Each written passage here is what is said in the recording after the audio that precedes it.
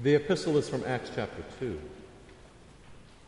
When the day of Pentecost arrived, they were all together in one place. And suddenly there came from heaven a sound like a mighty rushing wind, and it filled the entire house where they were sitting. And divided tongues as of fire appeared to them, and rested on each one of them. And they were all filled with the Holy Spirit, and began to speak in other tongues as the Spirit gave them utterance. Now there were dwelling in Jerusalem Jews, devout men from every nation under heaven. And at this sound the multitude came together, and they were bewildered, because each one was hearing them speak in his own language. And they were amazed and astonished, saying, "Are not all these who are speaking Galileans? And how is it that we hear each in his own native language? Parthians and Medes and Elamites, and residents of Mesopotamia, Judea and Cappadocia, Pontus and Asia, Phrygia and Pamphylia, Egypt and the parts of Libya belonging to Cyrene, and visitors from Rome, both Jews and proselytes, Cretans and Arabians, we hear them telling in our own tongues the mighty works of God." And all were amazed and perplexed, saying to one another, "What does this mean?" But others mocking said, "They are filled with new wine." But Peter, standing with the 11, lifted up his voice and addressed them, "Men of Judea and all who dwell in Jerusalem, let this be known to you, and give ear to my words. For these men are not drunk as you suppose, since it is only the 3rd hour of the day. But this is what was uttered through the prophet Joel. And in the last days it shall be, God declares, that I will pour out my Spirit on all flesh. And your sons and your daughters shall prophesy, and your young men shall see visions, and your old men shall dream dreams. Even on my male servants and female servants, in those days I will pour out my Spirit, and they shall prophesy. And I will show wonders in the heavens above, and signs on the earth below, blood and fire and vapor of smoke. The sun shall be turned to darkness and the moon to blood before the day of the Lord comes, the great and magnificent day. And it shall come to pass that everyone who calls upon the name of the Lord shall be saved." This is the word of the Lord. In the holy name of Jesus, amen. The apostles were in transition. They observed all that Jesus had done and taught. Now, how were they to connect Jesus' teachings with life? The evidence of this challenge comes in the Emmaus story, for example, as the disciples had heard of Jesus' resurrection and yet remained sad. It was one thing to have Jesus present with his teachings.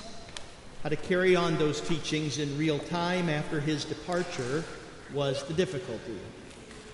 The struggle continued in John's Gospel.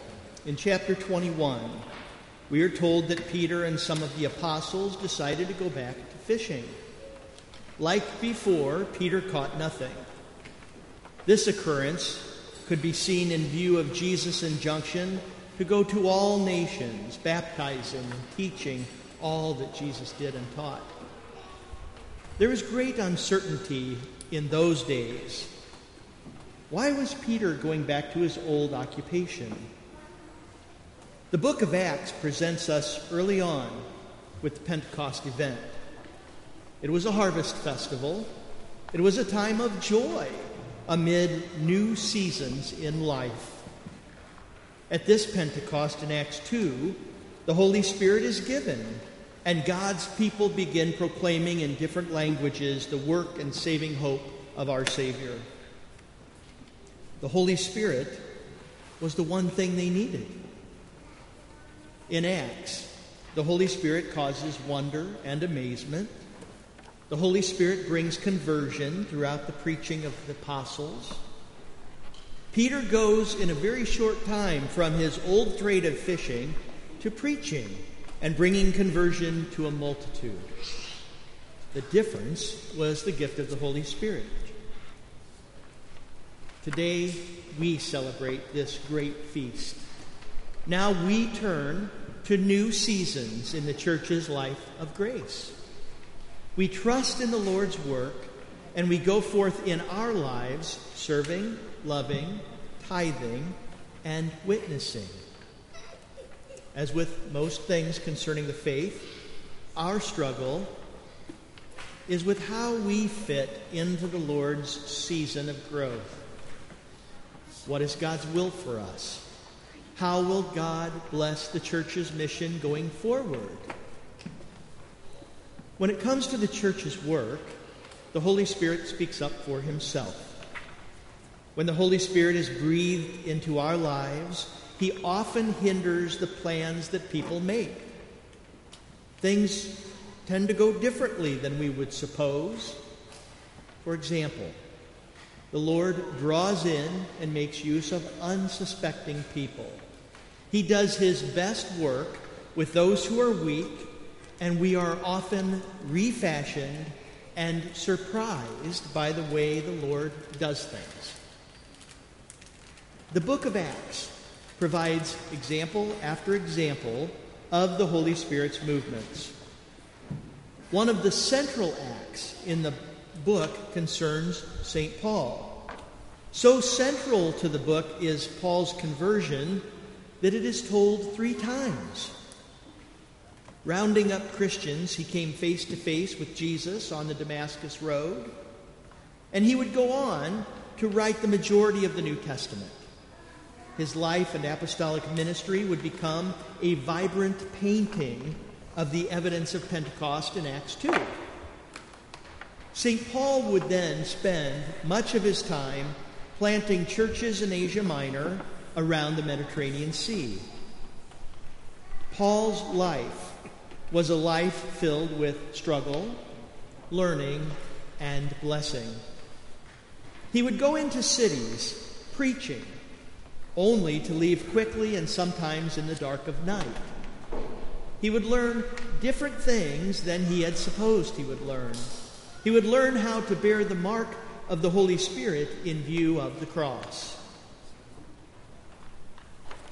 The greatest mark of St. Paul's apostolic work was in planting churches through his own mission work and writing epistles to those churches. Near the end of his life, and while in prison, Paul wrote 2 Timothy.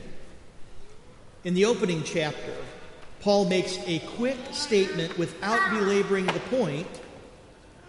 This you know, that all those in Asia have turned away from me. If we measure Paul's success by worldly standards, we may say that St. Paul failed. But the Holy Spirit has his own mysterious ways and movements from one season of grace to another. It must have brought pain to Paul. But while we tend to focus on those attributes of the Holy Spirit, such as power, wonder, amazement, and conversion, Jesus reveals for us a most wonderful attribute of the Holy Spirit in John chapter 14, that of Comforter. The Holy Spirit is often referred to as the Holy Paraclete. Paraclete means comforter. The church finds comfort in that, particularly in human weakness, the Lord loves and cares for us through the blood of Christ. When we fail, the Lord absolves, shapes, and then makes us new and different. When the church had read Paul's words in 2 Timothy, it likely caused concern. What would happen to those churches? What about all that mission work? We know from Scripture and then church history that while the churches in Asia Minor may not have fully embraced Paul, the Lord would later send St. John the Evangelist. As you know, John was the only one of the 12 disciples who was not martyred but lived to be an old bishop. After his exile on the island of Patmos, John went to Ephesus, where Paul had done so much missionary work. It was a new season of the Holy Spirit's work in the church. It would be St. John, not St. Paul, who would become the patron saint in those areas. In all of this, we see the seasons of the Lord's work.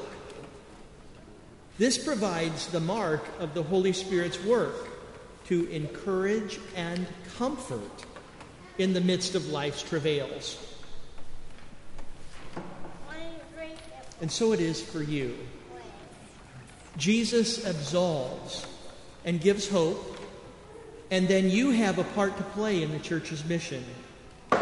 You pass through the waters of holy baptism, receiving the Holy Spirit because of past seasons of the church's mission. Today, the Lord teaches you through seasons of struggle and seasons of peace for the purpose he has planned. The Lord brings comfort to your lives so that you may not be discouraged by the world and by sin. Instead, our Lord of love and mercy will continue to bring hope to you and to the lives of others through the gospel. Young Christians today, as they come forward, begin a new season.